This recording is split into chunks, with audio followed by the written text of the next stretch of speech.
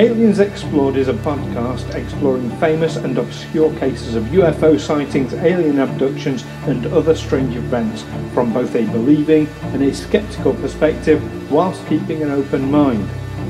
I'm Stu Jackson, a professional actor and amateur ufologist with a particular interest in the crop circle phenomenon. I'll be debating that otherworldly visitations are real. The truth is out there. And I'm Neil Kelly. I'm a professional actor as well and used to work for the military as an intelligence analyst. I'll be arguing from a more doubtful point of view. I mean, it's all a bit far-fetched, isn't it? 1803 in the Hitachi province on the eastern coast of Japan. A strange vessel washes ashore with a strange woman aboard.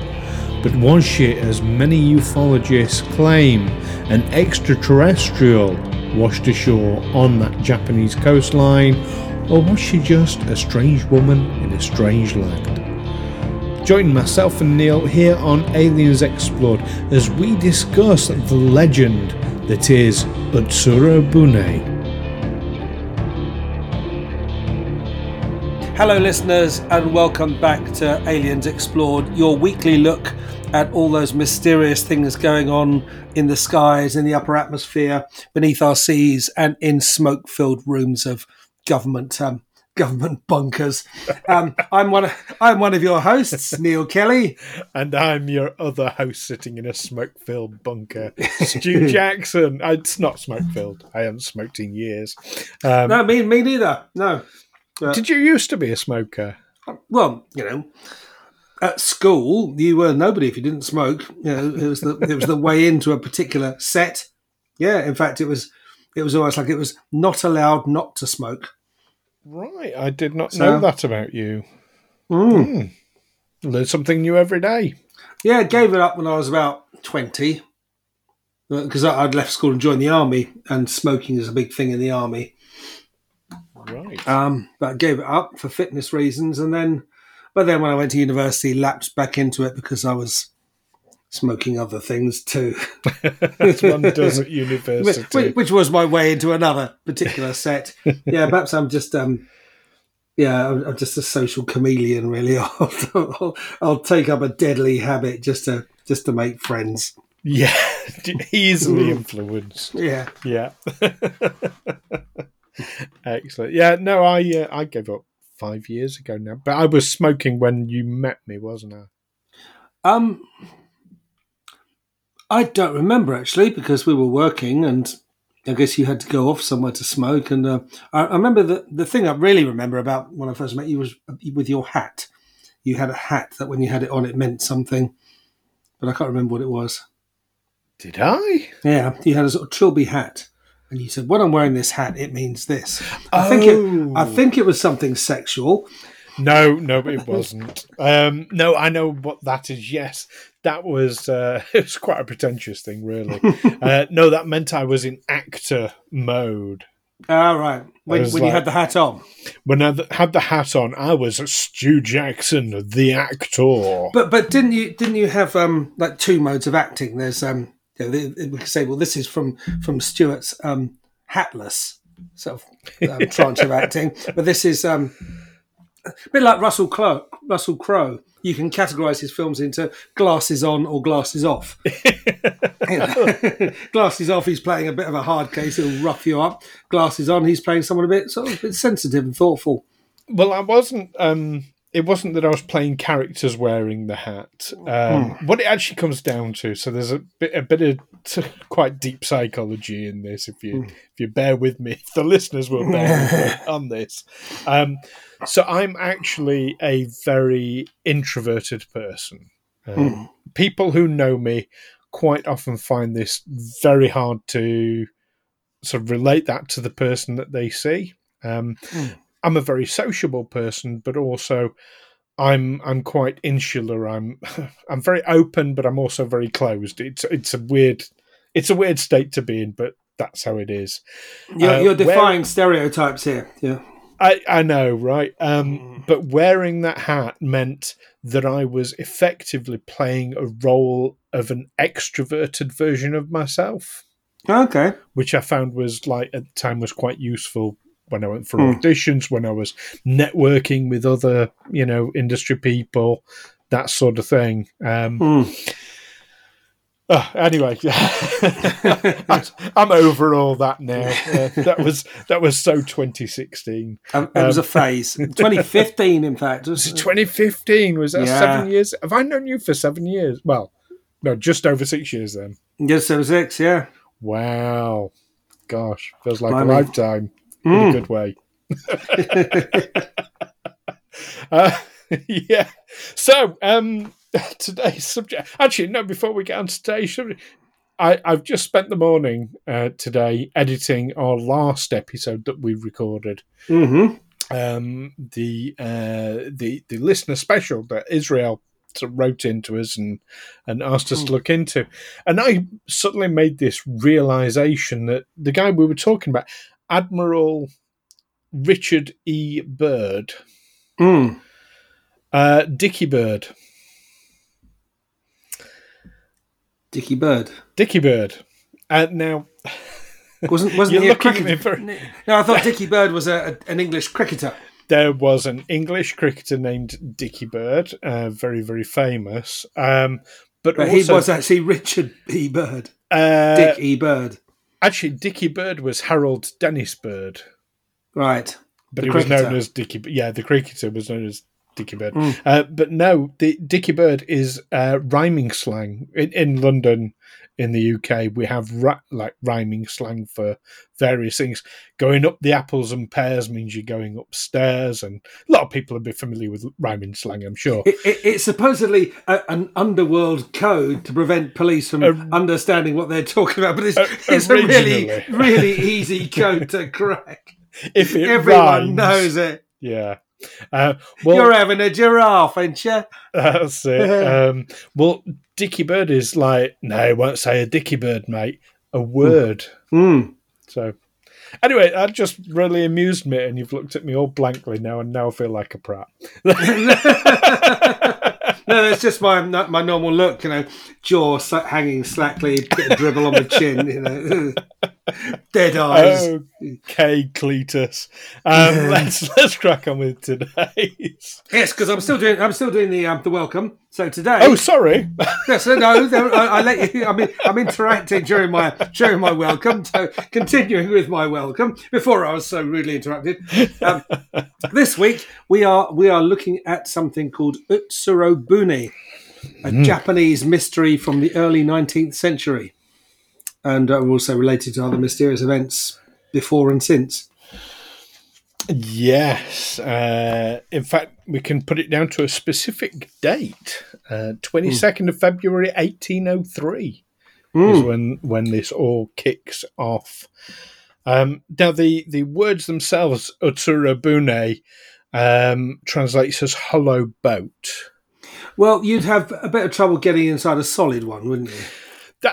Do you know that would be a surfboard, wouldn't it? A solid boat. There's a lot of truth in what you say, but yeah. So this strange, ethereal, beautiful woman lands off the Hitachi coast in this very strange, enclosed craft. Well. Was it that strange, really? I mean, it was a covered craft. It was round, which wasn't uncommon in those days. Probably not. It's not so common now. I mean, you won't see many people paddling around in coracles in Britain. But, apparently at that time it wasn't that unusual to have a round boat. It's probably an easy shape to make. And if you're going to cover it, you will end up with something that looks like a flying saucer. Unless you have a flat cover, in which case you've got to lie flat in the bottom of the boat. If you want a bit of room, it's got to be that sort of saucer shape, isn't it? If you're going to build a boat, surely there are a couple of things you want to do. One is you're going to want a means of propulsion. Depends what you want to do with the boat, doesn't it? If you just want to cast someone adrift as a punishment, to go and perish at sea, then yeah. Well, if you're wanting to someone to perish at sea, you don't put them in a boat. Well, this was one of the theories, wasn't it? That it was a punishment, that this was a woman, a high-ranking person from a strange and exotic land who had committed adultery or something like that, but because of her high rank was spared the death penalty and instead was just put in a boat and not an open boat as well, a covered boat, and pushed out. So the fact that she's in a boat at all, and the fact that the boat is covered to protect her from the weather, that suggests that that they're going to make her. Basically, they wanted to starve to death rather than drown or.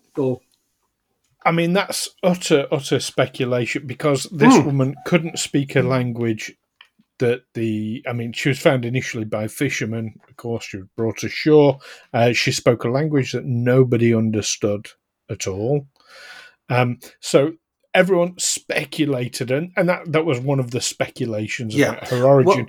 But here's the thing: if they wanted to starve to death, why did they put food and water in the boat? Oh, give her a fair chance. Maybe that's the punishment.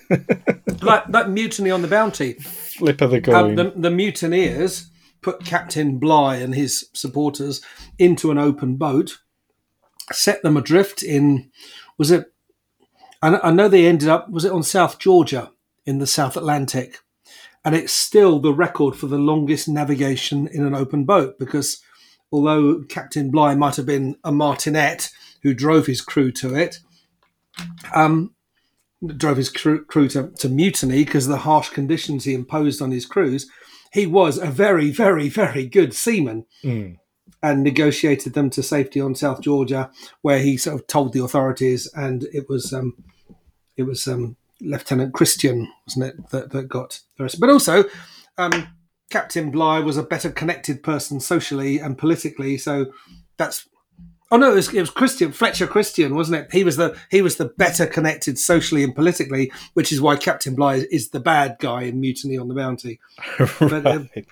But basically they could have just thrown them to the sharks or would have thrown them into the sea, but they put them in a boat. And I think, it's been speculated this is a similar kind of punishment. Just put her in a boat, cover the boat, so that, and also it's round, so if it gets hit by a wave from whichever direction, it won't make a difference.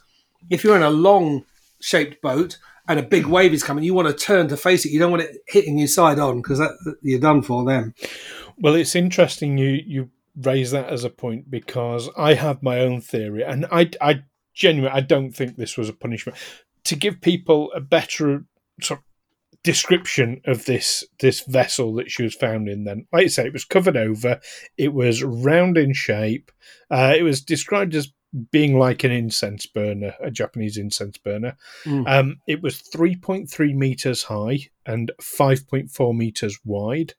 It was copper bottomed. It had clear windows on the top of it. There was writing inside, but it was, again, a language or symbols that nobody could decipher. And now I want to come back onto those symbols in a little bit, because I think there's a very pertinent aspect to them that we'll come back on. But there was no form of steering with this vessel that's ever been discussed. No form of propulsion. To me, it sounds more like a lifeboat. Yeah. Than something you put someone in to punish them with, like an escape pod. But even a boat like a coracle, which is an open boat, I think they're particular to Wales. The Welsh fishermen would use them. It's a round boat. No, that has no means of propulsion, apart from the guy in it with a paddle.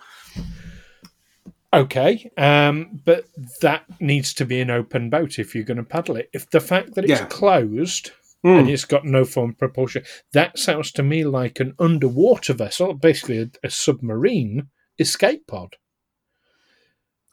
Now, of course, in 1803, submarines were only being speculated by, I don't know, was Jules Verne... Jules Verne was after then, even with the Nautilus. Writing about 20,000 leagues under the sea. I think they got to diving bells, I think, by that stage. So that's what that sound. That's my own personal theory, is that this was like an escape pod. Okay, I mean, the fact that she landed in Japan, which was a very closed society, they were shut off as much as, say, North Korea is today. No one, if anyone landed, that would have set alarm bells ringing. It was the Edo period, wasn't it? Yeah. Also, the fact that she didn't speak their language, well, not only would she not have spoken Japanese, but it was probably a particular version of Japanese. There were probably all sorts of different dialects, and someone who lives, you can't understand someone who lives more than 20 miles away, much as in England at the time. You know, if someone from Kent travelled up to Yorkshire, they'd probably find it very difficult to understand what people were saying. Yes. So, I can absolutely accept that. But it's not just the fact that she spoke a strange language. To give our listeners a description of this woman, she was described as being 1.5 meters tall, pale skin, with red eyebrows and red hair. But her hair had these strange extensions on them, white extensions. That were made either of a very finely cut fabric or of skin. They weren't entirely sure, which is a bit odd in of itself. Her clothing was some strange fabric that they couldn't fathom. Now, we think today, think about like neoprene and wetsuits and things like that. That sounds... that would be a material that would seem very strange back in those days. So there's that. And she was carrying a box 23 centimetres in length that she absolutely would not let go of whatsoever. But yeah, she couldn't make herself understood to them. Whether she could understand them or not is another matter. I'm going to come back to these symbols now. On the inside of this craft. So inside this craft there was water, like I say, 3.6 litres of water they found. There was food. That for her to drink, not drinking water, yes. Yeah. There was meat and some kind of bread. This is how it was described. There was bedding. No mention of a toilet. But but maybe they just neglected to mention. Perhaps, they just didn't list that. It's something that was so bloody obvious. Well, of course, you got something to shit in. Could be, but yeah. So she's a very strange person herself. She's in this very unusual craft that's not been seen before or since. There's these strange symbols on the inside. Now, the symbols they're almost like hieroglyphic in nature. They're almost like pictograms. What are they? Because, these Japanese fishermen, after their interaction with her, they put her back in the boat and pushed her back out to sea, didn't they? So we've only got their word of... these are... Japanese fishermen who, if they could read at all, it was probably one written version of Japanese. There are a few different versions. They wouldn't have understood. They wouldn't have recognised Russian, or they might have recognised Korean. They copied them down. Did they? Yes. There is a record. There's 4 different symbols that have been recorded from this. The first one is, if you imagine like an equilateral triangle, with a circle on its left-hand edge. The second one looks for all the world like a television antenna, a series of horizontal lines with one vertical line up the middle. The third one, if you imagine a cross with circles at the top and bottom ends of it. And the last one is again an equilateral triangle with circles on both edges. Now, there's 2 things that this instantly puts me in mind of. One is, in the Roswell crash, the debris that was found had what was called or described as hieroglyphs on it. Mm-hmm. And that sounds, and the artists' renditions that have been made of those look very similar to this, but also much closer to home for us, Neil. Do you remember the Rendlesham Forest story from 1980? Mm-hmm.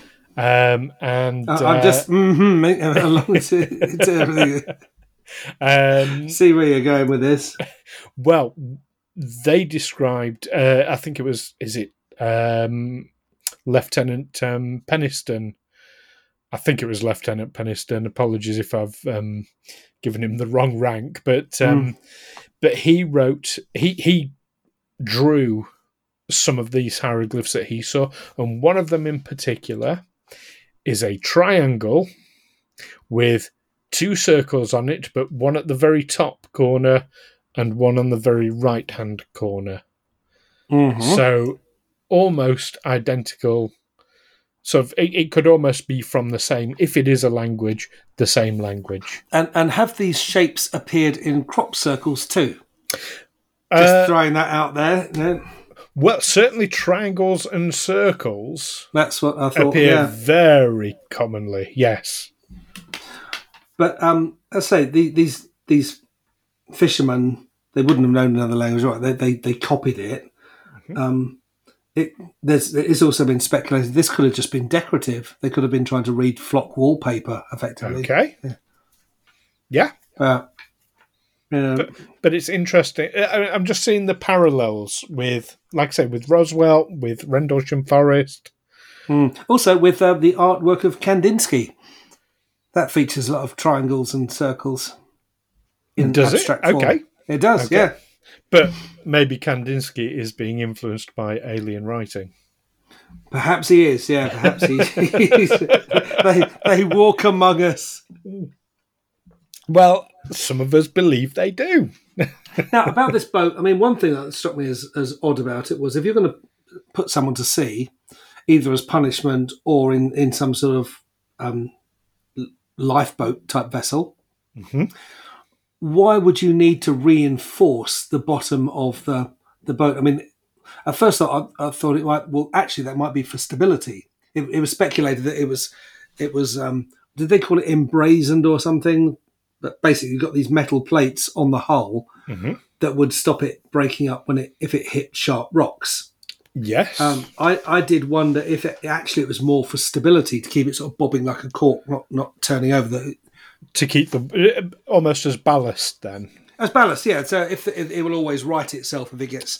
I mean, if it hasn't got that extra weight, if it turns upside down, the person who's in it goes to the bottom of the boat and they become the new ballast. So you need that weight. Because I thought, well, you don't need to protect against sharp rocks because you're only going to hit sharp rocks when you come close to shore, really. And then you're safe, aren't you? Well, it depends where you are. If you were designing a lifeboat, you'd want it to be capable of handling any surroundings in the water, wouldn't you? Yeah, but you're really thinking deep water, aren't you? Sorry, that bit about being a ballast, being a counterweight, only occurred to me as I was saying it. I think that's a perfectly reasonable thing to say, yeah. It doesn't have any visible means of propulsion, much like many of the UFOs we've seen, but unlike the UFOs we've seen, it didn't have any visible sign of being propelled by anything other than the elements. Well, if its purpose is to basically just keep someone alive until rescue can be found, you're not just going to want it for deep water. You are going to want this thing to wash ashore potentially, aren't you? Yeah. So protection from rocks would be very sensible. Well, I mean, I'm not sure. I mean, would it have protected the craft from being dashed by huge waves against sharp rocks on a craggy coastline? I mean, I'm thinking, if you're on a lifeboat that has no visible means of propulsion, you've just jumped off a ship into this thing, you've got food and provisions, and you will either starve to death after a week or two, or you'll hit land, whereupon you will get out. Well, that's where copper is an interesting choice, I personally think, because there are stronger metals out there. If its sole purpose is just to withstand a battering, steel was around.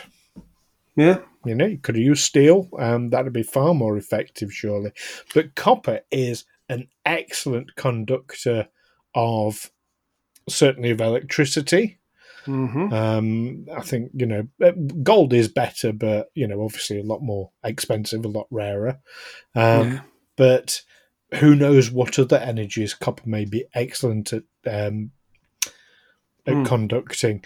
I know copper is used, dowsing rods or divining rods are particularly effective. So who knows what other energies, otherworldly or otherwise. I suspect if the hull of her little craft had been made of gold, she would not have made it alive. They would not have put her back to sea in it. And here you can have one of our fucking fishing boats for keeping this. I was going to say, they might have put her back to sea, but yes. No, I'm inclined to agree. And what do you make of this box? Who knows? I mean, it was obviously something valuable to her. There was some suggestion that it was the head of her lover who'd been punished. She was a princess who'd strayed, so her lover gets his head chopped off. It gets put in a box, and she's allowed to take that with her. But could have just been her valuables. Yeah, weird random speculation. I'm going to put that one down to. Yeah, weird random, but just something. Just the valuables. Don't touch this. It's mine. I'm going to put forward another theory again. So, okay, there's another aspect to all this that we've not discussed yet, which is talking about the Dragon's Triangle. Now, the Dragon's Triangle is very familiar to something that undoubtedly our listeners will be familiar with, the Bermuda Triangle, where lots of vessels have gone missing, and the Dragon's Triangle is just south of Japan.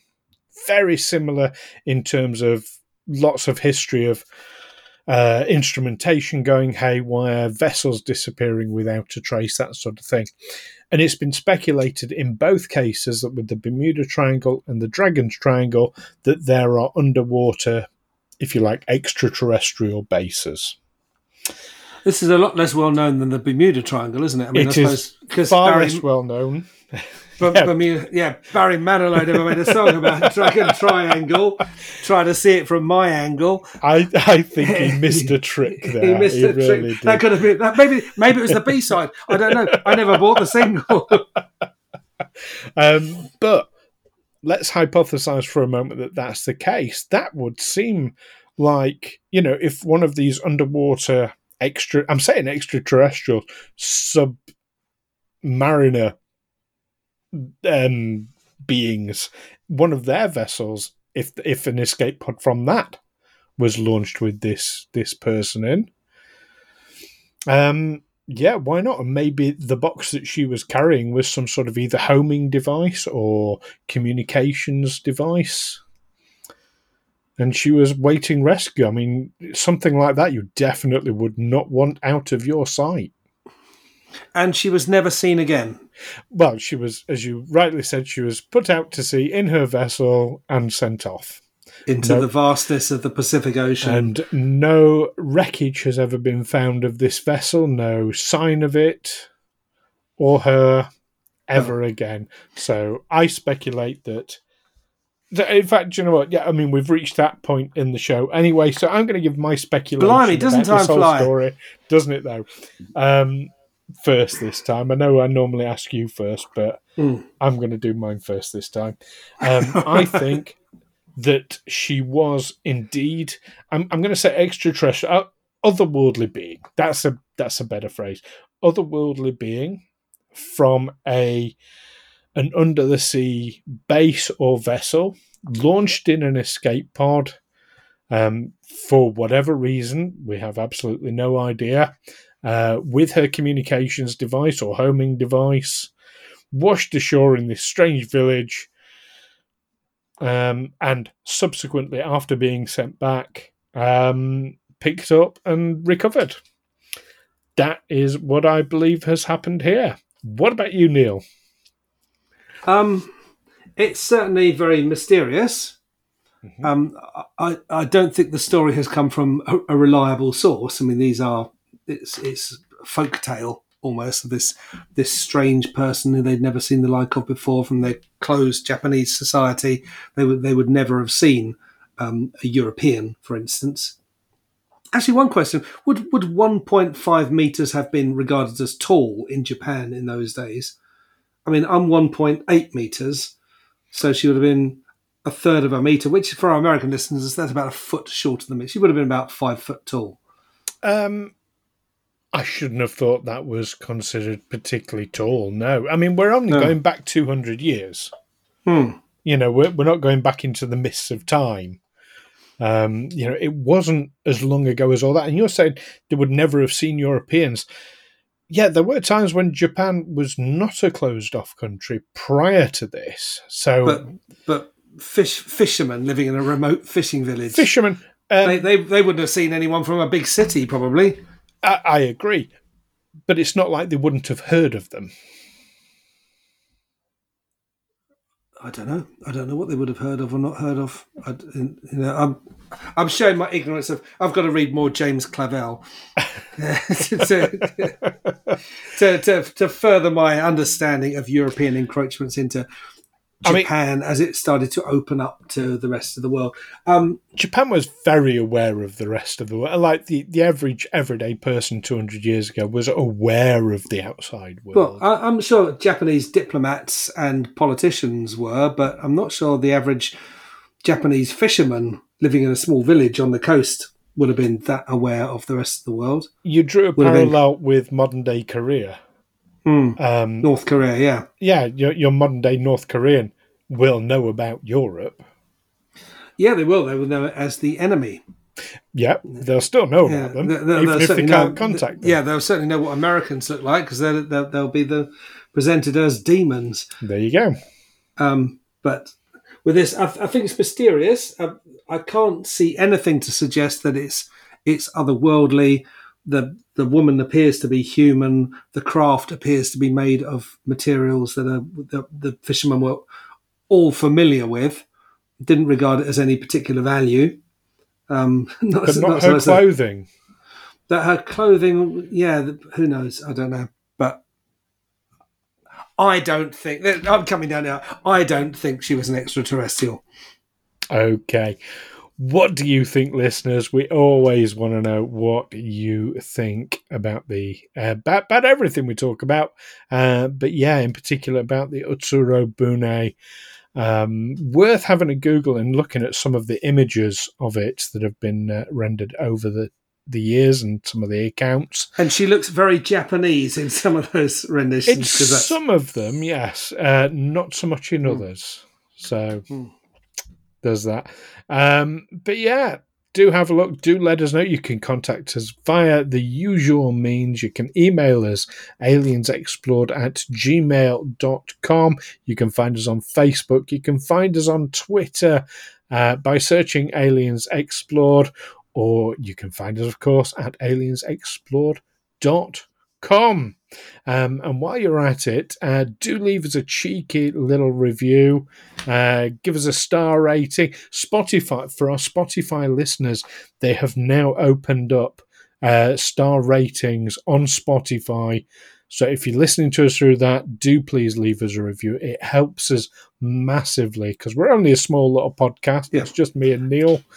Working together. 5 stars, please. Yeah, 4 stars. 4 stars is the same as 1 star. It's a fail. For any of you who have watched Corporate, the last series, you will know that 4 stars is a fail. But we are open to constructive criticism as well. So, yeah. Yes, no, you leave us whatever you think we are deserving of. Absolutely. Less constructive criticism. And don't forget to tell your friends. Word of mouth is always very welcome for this show. Don't forget to join us next time when, Neil, it's that time of year. I get to do a roundup of all the crop circles, my favourite subject, for 2021. And it's an interesting one. Yay! It's really interesting what's been going on last year with the crop circles, so you don't want to miss that one. Until then, keep watching those open seas for any strange vessels and strange women in them. Yes, don't go off with any strange... Well, actually, yeah, do. My advice would be, do go off with strange women. Why does that not surprise me? Nothing can possibly go wrong if you go off with a strange woman. As well as watching the open seas, keep watching the skies as well. That's it from me. And that's it from me. Yeah. Also, take care and watch your back. That sounds like a threat. Why are you threatening the listeners, Neil? What was it when I say something? Watch your back, yeah. It's like, when you've been to hospital and you get a text off and saying, would you recommend this A&E, this accident emergency department to your friends or family? Well, that's a threat, isn't it? Recommending an accident emergency department to someone. Right. As we take Neil away and give him his tablets, because it's clearly that time. I've got a bit overexcited. We will see you next time, listeners. Catch you next time. Bye-bye. Aliens Explored is a Fecal Films production in association with Juicy Falls. Music by Darren Mafucci and editing by Stu Jackson. Find us on Twitter or Facebook by searching Aliens Explored, or visit us on aliensexplored.com.